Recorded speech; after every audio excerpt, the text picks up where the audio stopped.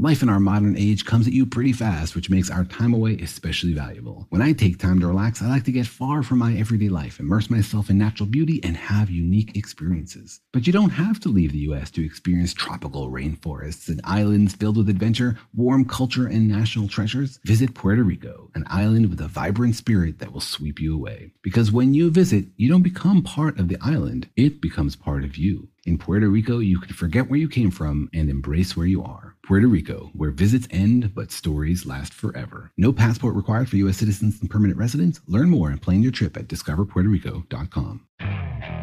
Okay, picture this. It's Friday afternoon when a thought hits you. I can spend another weekend doing the same old whatever, or I can hop into my all-new Hyundai Santa Fe and hit the road. With available H-Track all-wheel drive and 3-row seating, my whole family can head deep into the wild. Conquer the weekend in the all-new Hyundai Santa Fe. Visit HyundaiUSA.com or call 562-314-4603 for more details. Hyundai, there's joy in every journey. Brought to you by the reinvented 2012 Camry. It's ready. Are you? Welcome to Stuff You Should Know from HowStuffWorks.com.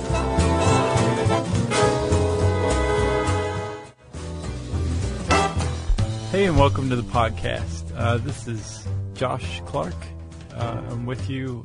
Alongside me is Charles W. Chuck Bryant. We're about to take this joint 33,000 feet into the air. About to push some tin. Yeah. That's the lingo. It is.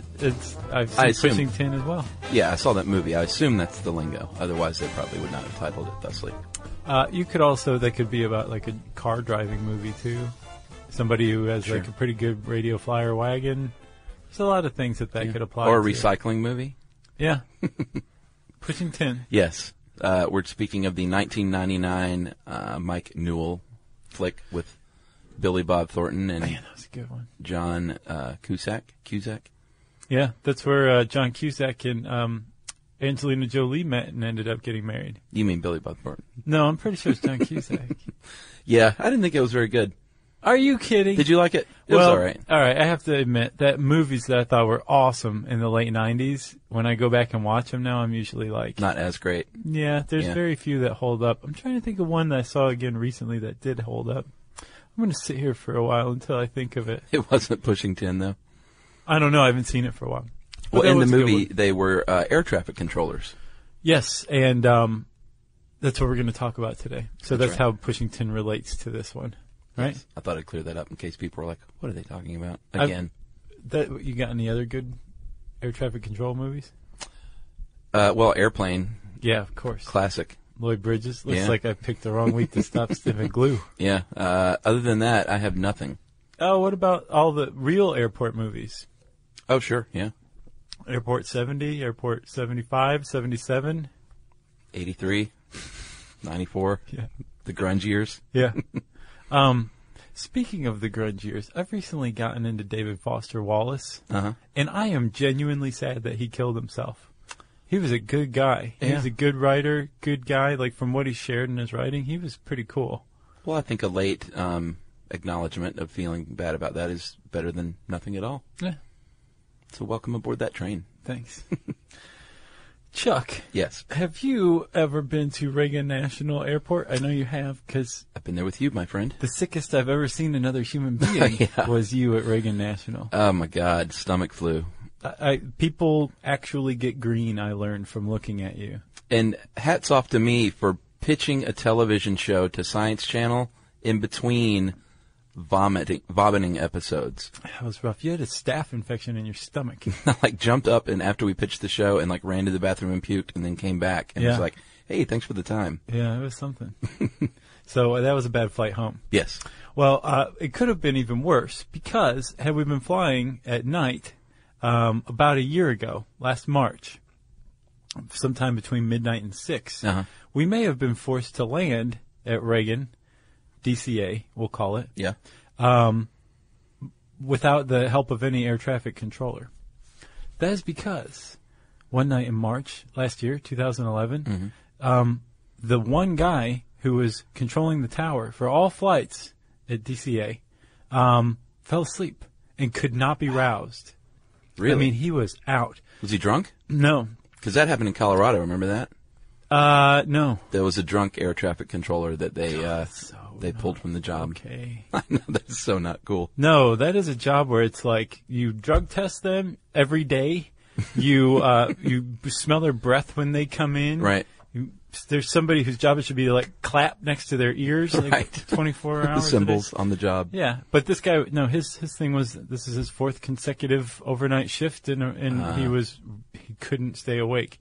But apparently other control towers were calling him, right? Couldn't wake him up. Yeah. They were radioing him, couldn't wake him up. And then they have this system called the shout line, where, like, you can call somebody in and it goes through a PA system really loud. Wow. So they were shouting to wake this guy up. And that's in place for that reason? Yeah. Jeez, that's scary. And nothing happened. So 2 different flights landed themselves. And I should say they didn't necessarily land themselves. The brave, valiant people at TRACON, what is it? The Terminal Radar Approach Control people, who have nothing to do with landing. They took over and helped safely land 2 planes. Yeah. It was a scary night. Well, and what you're illustrating there, which is what we'll get into, is that there are a lot of people that get you from point A to point B when you're sitting there enjoying your vodka gimlet. Yes, but not peanuts. Complaining about the peanuts. God help you if you open peanuts on a plane these days. They will tackle you. Really? Oh, yeah. People who have peanut allergies. Is that new? Yeah, it's very new. But because that happened on our flight. Very seriously. Was it to Austin? Yeah, that's right. I had never heard of that before. That's happened to us before. Wow. Is this your first time? Yep. I just got a text. Let's go ahead and leave that in. All right, well, no. Need to show our unprofessionalism. These are free for now. All right, I'm silent. Okay. All right, so you back with me? Yes. I did not know about the peanut thing. I'd never heard of that before. On our flight to Austin, they said we have someone who's allergic and no one can eat peanuts on the whole flight. Like, don't even open them up. Yeah. And then they served us pretzels that it said on the label. These are processed in a plant that also processes peanuts and other nuts. Does it really? But at least they weren't peanuts. But that's happened to Yumi and me before on flights where it's like, dude, there's somebody who's so violently allergic to peanuts you can't even open them. So, because my first reaction was kind of jerky. I was like, well, that's not fair to everyone else. And then I thought, come on. Yeah, right. I don't even care for the peanuts, you know? Yeah, they're not even that good. No, who cares? People who really love peanuts, I'm sure. But I guess what I'm trying to drive at is that's everything there is to know about air traffic controllers. The end. Josh, there are approximately 50,000 aircraft operating in U.S. airspace every day. 50,000. So here's the thing. If there's 5,000 in the sky every hour during peak hours... did you do some math that didn't work out? I don't understand this, because think about it. So let's say every hour was a peak hour. Well, they're not. Otherwise, it wouldn't be a peak hour. All right. I guess that's what it is then. But even still, that's crazy. That seems off, but whatever. I defer to Freudenreich. He has a PhD and I don't. Although I always wondered what it was in. Who, Craig's the author of this article's PhD? Yeah. We can find that out. Okay. Maybe it's it's like a Bill Cosby doctorate. You know, he's got like 10 of them. I used to make fun of Bill Cosby a lot because I think he's an old crank jerk. And I got called out once because I was making fun of his doctorates. He apparently has at least one, I think, in education like that he earned. Oh, really? Yeah. It wasn't just from a speaking engagement. Well, who am I? My dad has a PhD, so. We should probably start talking about air traffic controllers, huh? Yes. It's actually, I thought this was very cool how it works. And we're going to get into it pretty specifically from the time you are sitting on your plane to the time you land and are getting off your plane. And for those of you who like to fly between, say, D.C. and Atlanta, this will last approximately about as long as your flight will. No, we'll go through it. All right, let's start out with airspace. There are 21 zones in the United States airspace, or centers. Each of those zones is divided into sectors, and within each of those zones, there are portions of airspace about 50 miles, in diameter? Yeah. Yeah. And that is called TRACON. TRACON. That is the Terminal Radar Approach Control that you talked about. Yeah. And within the TRACON, could be several airports, depending on where you are. Like, for example, if you're in the San Francisco area, you have not one, not two, but 3 international airports within that TRACON, within just a few miles of each other.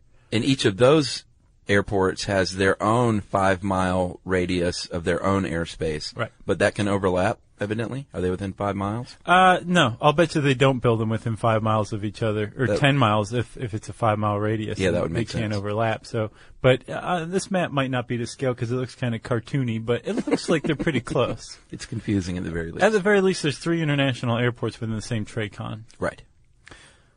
All right, so FAA, they run the traffic control system. It's a government body. They take care of it all. We'll get to the strike a bit later. Oh. You don't want to talk about that? No, I was just excited about talking about it. We can talk now. No, it's okay.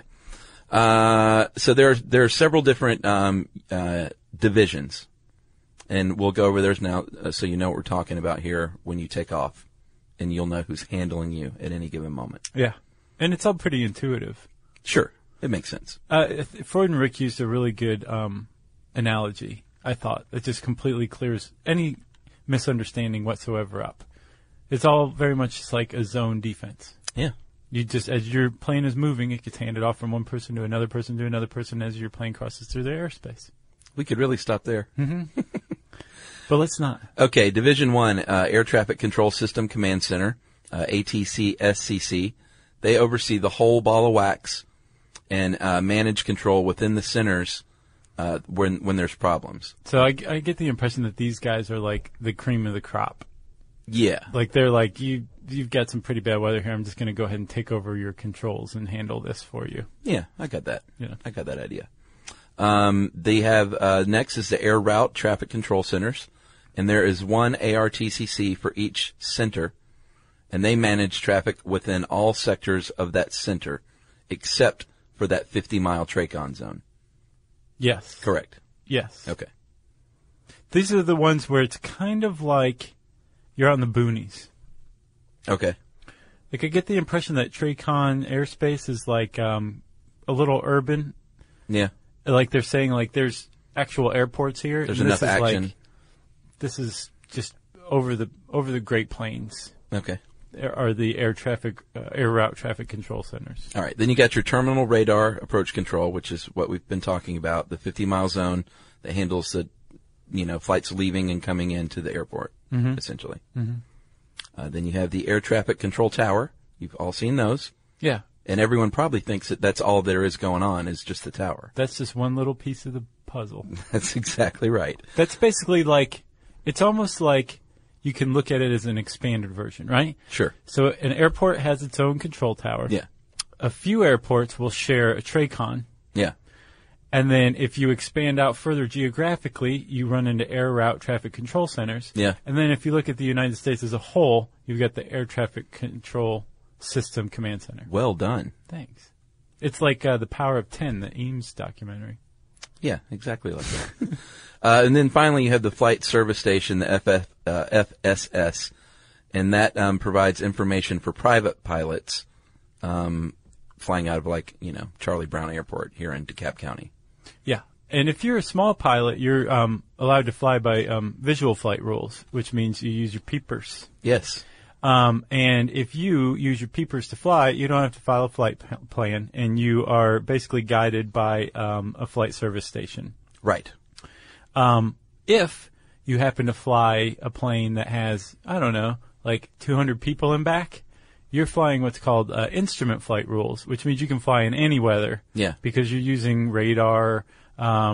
There's usually a psychic aboard who is asked to give weather predictions, things like that. Right. And you are directed by this whole FAA-run ball of wax, like you said. This whole quote-unquote FAA. Yeah.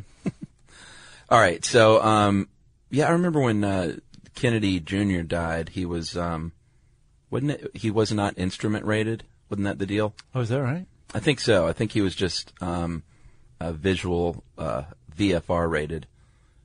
And they said that he shouldn't have been flying in that weather unless he was instrument rated. Yeah. Yeah. It was very sad. It was. Okay, so let's say you're flying Jacob. This is Jacob Silverman, right? No, this is Freudenreich. Oh, it was? Silverman wrote the medical marijuana one. Okay, that's next. Or in 3 weeks, you never know. Let's say you're flying from New York to San Francisco. Yeah. There are going to be 7 different portions of that flight, starting with pre-flight and ending in your landing. True that. What's in between? Oh, well, you've got takeoff. Sure. You have departure. Yeah. You have en route, which is synonymous pretty much with cruising. Sure. That's my favorite cruising time. Altitude. Yeah. Or vodka gimlet time for you. And then you have descent. Yeah. Folks who have just made our initial descent. Yeah. Wake up. Yeah. Turn off your stuff. Yeah. Approach. And then you've got, well, like you said, landing. Yeah. You know what else they call descent is Sky Mall time. Oh, yeah? Yeah, because you got to turn off all your stuff that you're passing the time with, and all of a sudden you're like, I guess I'll read the Sky Mall magazine. I make a second or third concerted effort to go back to sleep. It's like, hey, we're 500 miles out. We're making our initial descent. We're not going to be there for another hour, but I want to talk to you. Yeah. It's just like, yes, we all sensed it in our inner ears. Just go back to flying the plane. Yeah, Emily gets annoyed with the descent that she can't get up and pee any longer. Yeah. Well, you can really. Well, yeah, she did it in Austin. Gotten there, they always say like, you should sit back down. And she's like, do you want me to pee all over this plane? Exactly. You don't want that. Yeah. Yeah. But they will not move. They can't move if you're stuck on the tarmac on a runway or something. Yeah. And you have to get up and go to use the bathroom. If you can go, the plane can't move because everybody has to have their seatbelts buckled, and Yumi held the plane up for. Oh, really? Yeah. So, hey, sometimes you just have to. You gotta go, man. Luckily, I've never been in that situation where you're like, you hear people saying like I was on the tarmac for like 3 hours. Yeah. I would lose it, man. Go ahead and knock on wood. I would get off. I would be like, they'd have to air marshal me out of there. You can get off. Oh, sure you can. Oh. All you got to do is say the right things. Then all of a sudden you're being escorted off. Right, but then you're off and then off to jail. Not necessarily. No, I'm pretty sure. Yeah. At the very least, you're going to be detained for the rest of the day. I'd rather be in jail. See, that is jail. Sitting on a tarmac on a plane with all those people is jail to me. Jail does not have Go magazine. That's true. Okay. Pre-flight, Josh. What's going to happen here? You're on your plane. You're feeling good. You've ordered your drink or taken your pill. You're trying to fall asleep. I don't take pills anymore. Are you good to go? I am. That's nice. Yeah. Your pilot is going to be doing some important things, which don't include drinking, hopefully. Right. They're going to be checking over your plane. Yeah. Right? They're going to file the flight plan 30 minutes prior. Yeah, so a flight plan, I always thought, like, I would never want to be a pilot. Filing a flight plan sounds terrible, right? Yeah. And then upon reading this article, I'm like, that's the flight plan, really? So basically, can I tell them what a flight plan is? Yeah, what do you think it was? Oh, I thought it was like this detailed, like, chart route. Like, here we're going to just move to the left just slightly, and then we're going to go over this mountain and then back down. Yeah. No, a flight plan is the airline's name and flight number, right? Mm-hmm. The kind of aircraft it is. Yeah. What you intend to fly at, altitude and speed-wise. Sure. And then, which way you're going. That's it. The route. Yeah. Yeah. I'm kind of like, sure, I'll be a pilot. Yeah, that's what you got to do. Really. I don't think I'd want to log that kind of travel. Well, no, of course you wouldn't. And the reason that it is probably that minimal is because they want the pilot to be flying the plane and concentrating on that while the men and women in the control centers handle all the other stuff. Right. Like we'll get into right now. Yeah.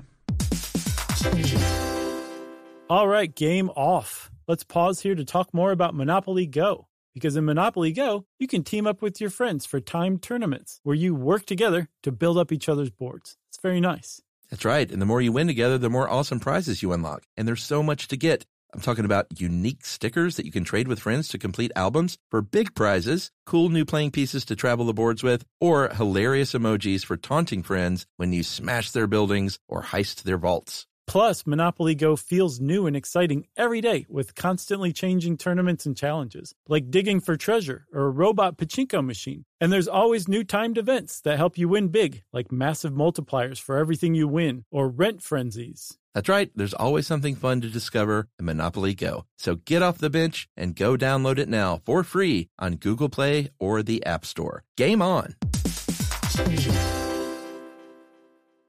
Xfinity has free premium networks for everyone this month, no matter what kind of entertainment you love. Addicted to true crime? Catch killer cases and more spine-tingling shows on A&E Crime Central. Crave adventure? Explore Asian action movies on Hi-Ya. Searching for something extreme? Check out skating, snowboarding, and more on Fuel TV Plus, the global home of action sports. And find crowd-pleasing bops on iHeartRadio's Hit Nation playlist. There's new free shows and movies to love every week. Say free this week in your Xfinity voice remote. So you've got the flight data person who says, hey, this flight plan looks pretty good. Mm-hmm. I'm going to print out a strip that has to do with, your... Well, basically, I think there's like 21 different little pieces of information. Oh, really? Yeah, that any air traffic controller can look at and say, based on this guy should be here right now. Okay. If anything happened. So the flight, the flight progress strip is what... when you have a flight, like it stays with your flight the whole time. It gets passed off between person and person. And changed as needed. Yes. And this is all, to begin with, filed with the FAA host computer. So before they can do anything, it's got to be in the mainframe. Well, the host computer is the one that spits out the progress. Okay. Yeah. So they file the flight plan and then it spits out the route. Yeah. Probably like, you're going this route, well then this weather's here and you got to look out for ducks over here and that kind of thing. Yeah. Yeah, and another thing I learned too, there are regular ascending and descending corridors that I think they just are typical for that airport. Not typical, but used for that airport. Yeah. So they're not just like, hey, why don't you fly out this way today? Yeah. It's really neat if you fly into Hartsfield here in Atlanta. Yeah. World's busiest airport. Mm-hmm. When you're flying, when you're coming in for a landing, there's a whole row that stretches back for 10 miles of planes that are coming in right behind you. That's the corridor. Cool. Yeah. But if you look over to your left or your right, there's like 3 or 4 of them at any given time. 3 or 4 of these lines of planes all flying into Hartsfield. Yeah, I didn't realize they lined them up like that. But when they're coming, you got 10 planes coming in, you're just like, all right, get in line. Yeah. And there's the corridors, you come in at a certain altitude, like a certain corridor is like, you come in at this altitude. A different corridor comes in at a higher altitude. It's all very exact. Yes. Thank God. This is good. So you have your approved flight plan. You've got your little progress strip, and your flight data person's going to say, clearance delivery, and the pilot's going to finish up his drink. Or her drink. You think that's so funny, don't you? I do. And they're going to give that strip to the ground controller in the tower. So now the ground controller is in possession of your junk. Right. Because that's how they get pilots to land. To ensure that they're going to come back is by hanging onto their junk while they're gone. That's right.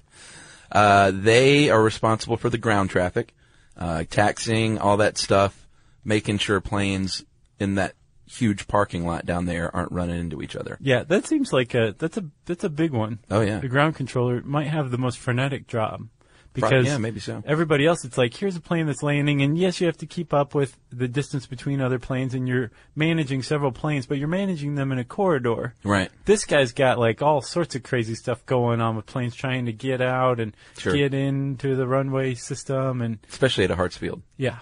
Yeah, like you can't just say, yeah, just go ahead and pull across runway 10 there to runway 12 and you'll be fine. You got to make sure there's nothing taxiing around or landing, obviously. And I believe the ground controller is one of only 2 air traffic controllers that are allowed to use binoculars.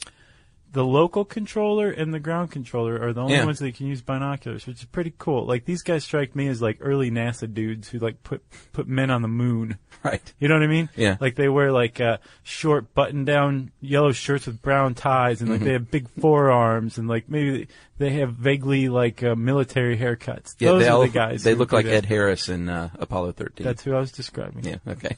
Sorry. So you're taxiing to the runway. The ground controller is watching all this stuff. This is all transmitted by radio initially. And like they say, all right, get on channel whatever, 13, Mr. Pilot or Mrs. Pilot, and we will direct you to or Ms. Pilot, excuse me, and we will direct you to the correct runway.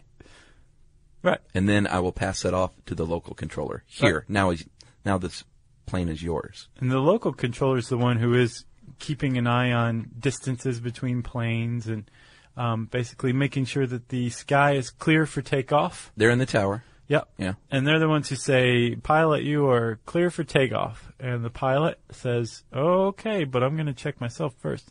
Looks both ways and goes, okay.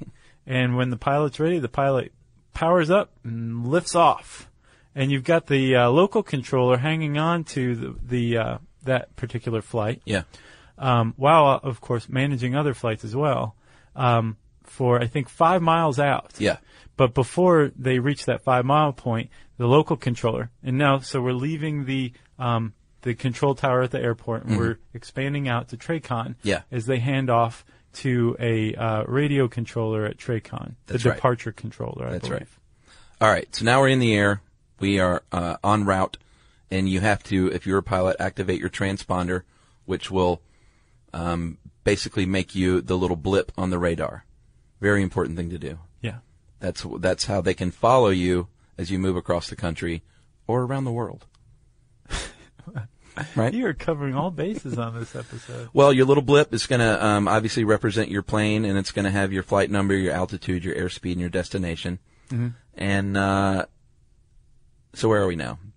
It's also how they find you if you go plummeting into the ocean or the earth.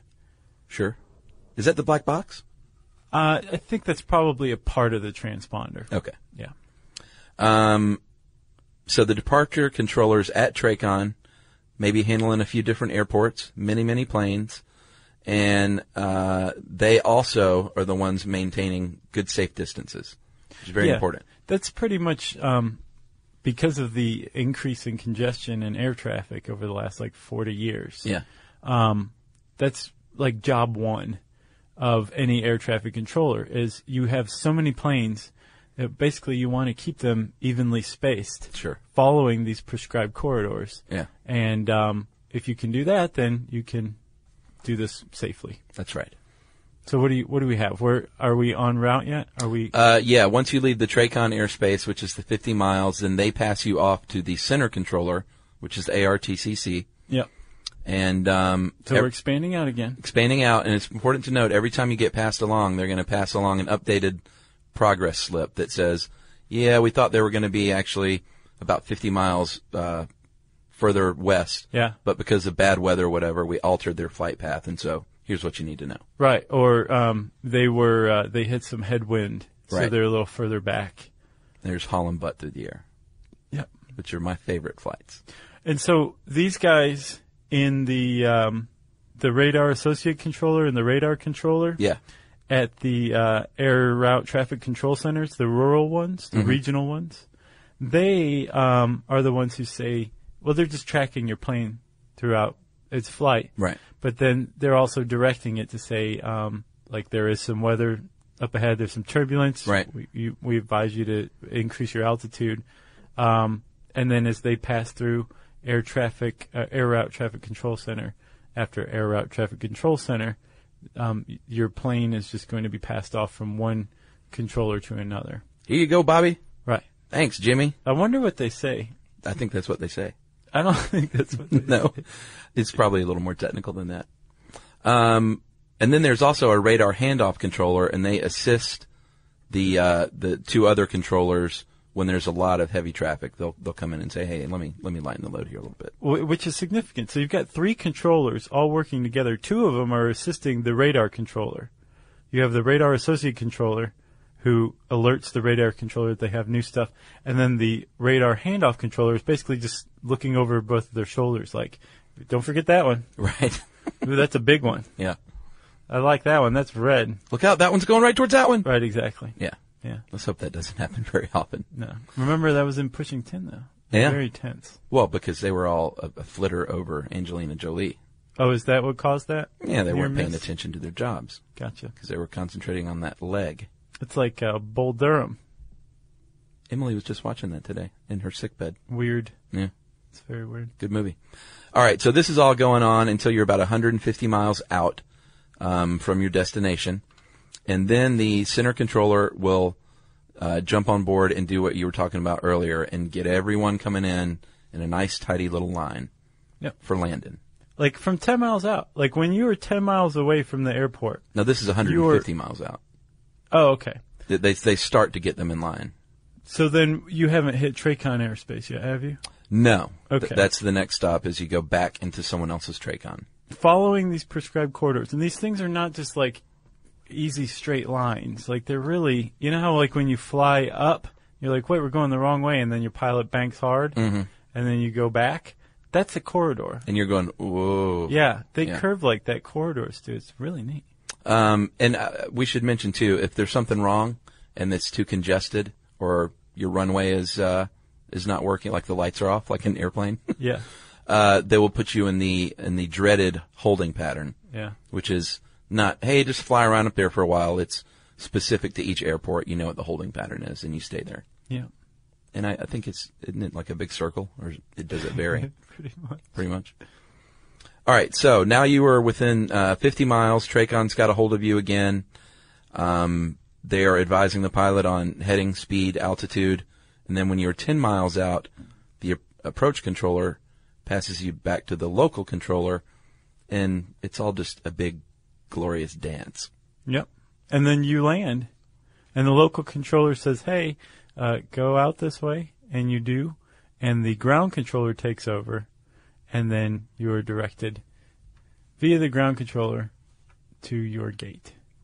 And that's it. And then once you get to the gate, obviously, you have the men and women with the orange flashlights.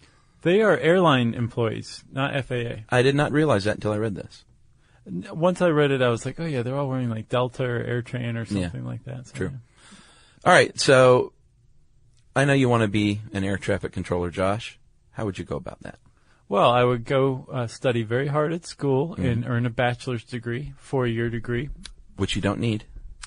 Or you could work somewhere for 3 years. Yeah, it's actually one of the higher paying jobs you can get without a college degree, they say. Nice, Chuck. Yeah. I would also probably focus on my spatial visualization skills, so I could visualize things in 3 dimensions. Yeah. Work on your concentration. I'm doing it right now. Is that what you were doing? Yeah. So creepy.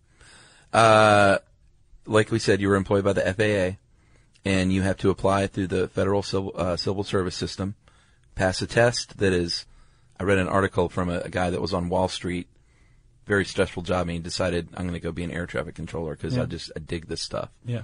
And he said the test is timed and very, very hard. So they want to put the pressure on you. Oh, it should be. And the clock is ticking. Good. Yeah. 3D spatial visualization on the exam, reasoning, abstract reasoning. It's tough stuff. Yeah. So they say, all right, you can be a trainee. You're going to move to Oklahoma City for 7 months, and not many of you are going to make it through training. We're going to cull the majority of you. Right. So know that going in. Yep. You might not get through. Right. Because they want the cream of the crop. But then let's say you did, and then what happens? Then you go, you walk up in front of an airport with your resume.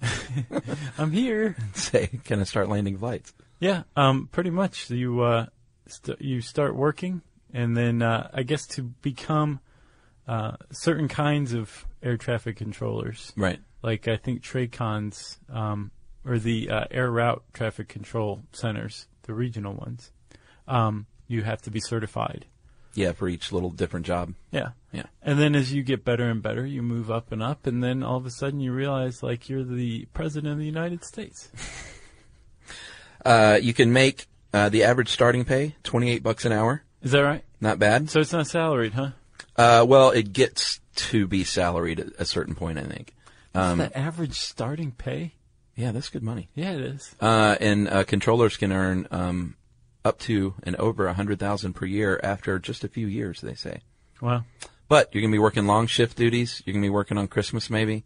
Working from midnight to 8 a.m. sometimes. It's midnight to 6. It's intensely stressful. What do you mean midnight to 6? That's a shift. Oh, I thought they were 8-hour shifts. I think they're 6-hour shifts. Oh, they cut that back then, which is good. Yeah. Because one of the things in 1981, when they went on strike, they were lobbying for was reduced shift hours. Well, what happened when they all went on strike? Do you know about this, or are you being coy? I mean, vaguely. Well, they went on strike in August, and they wanted better wages. They wanted a 32-hour work week. Because remember, these are FAA employees. Yeah. So they're federal civil servants. Which is a big problem because you're not allowed to go on strike if you're a federal union member. Is that right? Yeah. So they violated the law. President Ronald Reagan, ordered them back to work. Said, you got to go back to work right now. That was, I didn't even try to do Reagan. You should try it again. No. Do Nixon doing Reagan. No. Only 1,300 of the 13,000 went back to work. He says, you've got 48 hours. Nice. That was much better. And then in 48 hours, they did not come back to work. And he says, you know what? All 11,000 plus of you are fired. 11,700. By me. Yeah. The president. I'm firing all of you. So crazy. And he did. Yeah. And they had to cut the flights back to 50% for a while. And they were also banned from any federal service for life. But Clinton rescinded that. And then they say it took a full decade to restore the program back to its original staffing numbers. Wow, that's crazy. Although they got up and running and, doing the best they can within a few years. Seems a little rash, but the Gipper sent his message. That ain't what you want striking, man. No, I agree. But, wow. Yeah, you're all fired. Yeah. And I thought it was always one of the top stressful jobs, but the list of 2012 doesn't have it in the top 10. Really? Well, let's hear that list. You want to hear it? Yeah. Number 10, cab driver. Wow. Yeah. Okay. Don't go this way, go that way. Don't take third, take fourth. What are you doing, stupid cabbie? Don't you take credit cards? That's more stressful than air traffic control. I don't know. Number 9, photojournalist. I guess in, war-torn countries. Right, sure. Yeah. Or on safari. Yeah. Those are dangerous too. That's true. Number 8, CEO, like big corporate exec.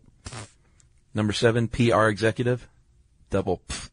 Really? Yeah. Who made this list? It's the list. I don't know who makes it. All right. Number 6, event coordinator. Like the wedding planners and stuff like that. Yeah. It's stressful. You got to deal with those crazy bridezillas. No? Jerry snickered at that. Okay. Number 5, cop, of course. Yeah. Number 4, Army general or military general. This thing was put together by a 6-year-old boy and girl combination. I'll bet it was originally written in crayon. Number 3, cowboy. No. You're kidding. I'm kidding. Okay. Number 3 is actually airline pilot. Number 2 is firefighter, and number 1 is enlisted soldier. Yeah. So there you have it. No air traffic control, which I think is a bit hinky. I think that list is hinky. I do too. Podcasters know we're on there. Sure. I'm so stressed out right now. That's got to be top 15. All right, game off. Let's pause here to talk more about Monopoly Go. Because in Monopoly Go, you can team up with your friends for timed tournaments where you work together to build up each other's boards. It's very nice. That's right. And the more you win together, the more awesome prizes you unlock. And there's so much to get. I'm talking about unique stickers that you can trade with friends to complete albums for big prizes, cool new playing pieces to travel the boards with, or hilarious emojis for taunting friends when you smash their buildings or heist their vaults. Plus, Monopoly Go feels new and exciting every day with constantly changing tournaments and challenges, like digging for treasure or a robot pachinko machine. And there's always new timed events that help you win big, like massive multipliers for everything you win or rent frenzies. That's right. There's always something fun to discover in Monopoly Go. So get off the bench and go download it now for free on Google Play or the App Store. Game on! Xfinity has free premium networks for everyone this month, no matter what kind of entertainment you love. Addicted to true crime? Catch killer cases and more spine-tingling shows on A&E Crime Central. Crave adventure? Explore Asian action movies on Hi-Ya. Searching for something extreme? Check out skating, snowboarding, and more on Fuel TV Plus, the global home of action sports. And find crowd-pleasing bops on iHeartRadio's Hit Nation playlist. There's new free shows and movies to love every week. Say free this week in your Xfinity voice remote. You got anything else? I don't. Oh, we already talked about the movies. Mentioned the article's author. Yeah, I think we're good. If you want to know more about air traffic control, you can type that into the search bar at howstuffworks.com. You can also listen to the companion piece to this episode, How Air Traffic Control Works, at Tech Stuff. Their episode is called How Traffic Control Works. Check it out. Oh, they did one? See who did it better. I'm sure they did. I believe they did. Okay. And I think in there somewhere I said search bar, handy search bar or the like, so it's time for listener mail. I know this because Chuck has it in his own hand. Yeah, I'm going to call this one, our listener ratted us out to Michael Moore. Did you see this? This just came in. Oh, no. Awesome. Remember in the tipping podcast we said Michael Moore reportedly was a bad tipper? Some people wrote in and verified with their own stories, too. Not about Michael Moore, though, did they? Yeah. Oh, really? Oh, yeah. Well, tell me that first. I didn't see that one. I'm not at liberty to divulge this, but I can tell you that at least 2 other people have said, like, yeah, that guy is not only not a good tipper, he's not all that? Yes. Wow. All right, well, I felt bad for a half a second because Ian of Brooklyn, New York, tweeted Michael Moore, asked about his tipping habits by saying this: "Hey, did you know the guy Stuff You Should Know called you out as a notoriously bad tipper last week? Say it ain't so." So he totally ratted us out. Uh-huh. And then Michael Moore direct messaged him back and said, "Ha, no, but I'll add that to all the great fiction I've collected about myself. For the record, I always leave between 25 and 33%. That is in the face of what we've been hearing. We got to clear this up somehow. I know, and then I felt bad because I didn't see those other emails. And I said, "Hey, listen, dude, tell Michael Moore that we were sort of suspicious about this, and that we'll clear it all up on the show." But I guess we just did. We just muddied the water even further. And Ian of Brooklyn said, "Can I also hear Chuck reenact his exasperated what?" It's had me cracking up all week. So there you have it. What? That was a pretty lame reenact. What's he looking for, Josh? What? No. Something along those lines? What? Which a what? What? There it is. Okay. That's kind of yours to begin with, but actually it was Fred Willard's, wasn't it? Oh, from Best in Show? No, I got it from The Simpsons. Oh, okay. Mo Sizlak is really good at it. What? What that guy? Yeah, he's good. So I guess that's it. Yeah, Michael Moore. Good tipper or not, we shall never know. Yeah, we'd like to hear from you if you happen to listen to this. If it's cool with you, we'll just show up and follow you around with the camera for a week and watch you tip. But don't try to put on any show for us. Okay? 33%? I thought that was a little inky. Chuck is mentioning our Twitter handle, SYSK Podcast. Man, that was just grammatically all over the place, wasn't it? Sure. You can follow us on Twitter by following our Twitter handle, SYSK Podcast. You can also check us out on Facebook at facebook.com. And if you know what? I'm sure everybody has a crazy flight story. So just come up with something other than that. You can email us at stuffpodcast@discovery.com. Be sure to check out our new video podcast, Stuff from the Future. Join How Stuff Works staff as we explore the most promising and perplexing possibilities of tomorrow. Brought to you by the reinvented 2012 Camry. It's ready. Are you? Hey, if you haven't heard of Visible, well, now you have. They're the wireless carrier that's making wireless visible. It's in the name. Switch to Visible, the wireless company that makes wireless visible. Get a one-line plan with unlimited 5G data powered by Verizon as low as $25 a month, every month, taxes and fees included. Use promo code STUFF20 to receive $20 off your first month for listening to this podcast. Switch now at Visible.com. For data management practices and additional terms, visit Visible.com. The Visible monthly rate is $25 per month. Hey everybody, if you've been looking for love at first sight, it's closer than you think. It can be found at your local shelter. So this June 7th to June 9th, join the Pedigree Adoption Drive, and the Pedigree brand will reimburse your dog adoption fees nationwide. Pedigree knows that bringing a dog into your home not only opens their heart, it can open yours too. Visit pedigree.com/adoption-drive to learn more and see full terms and conditions.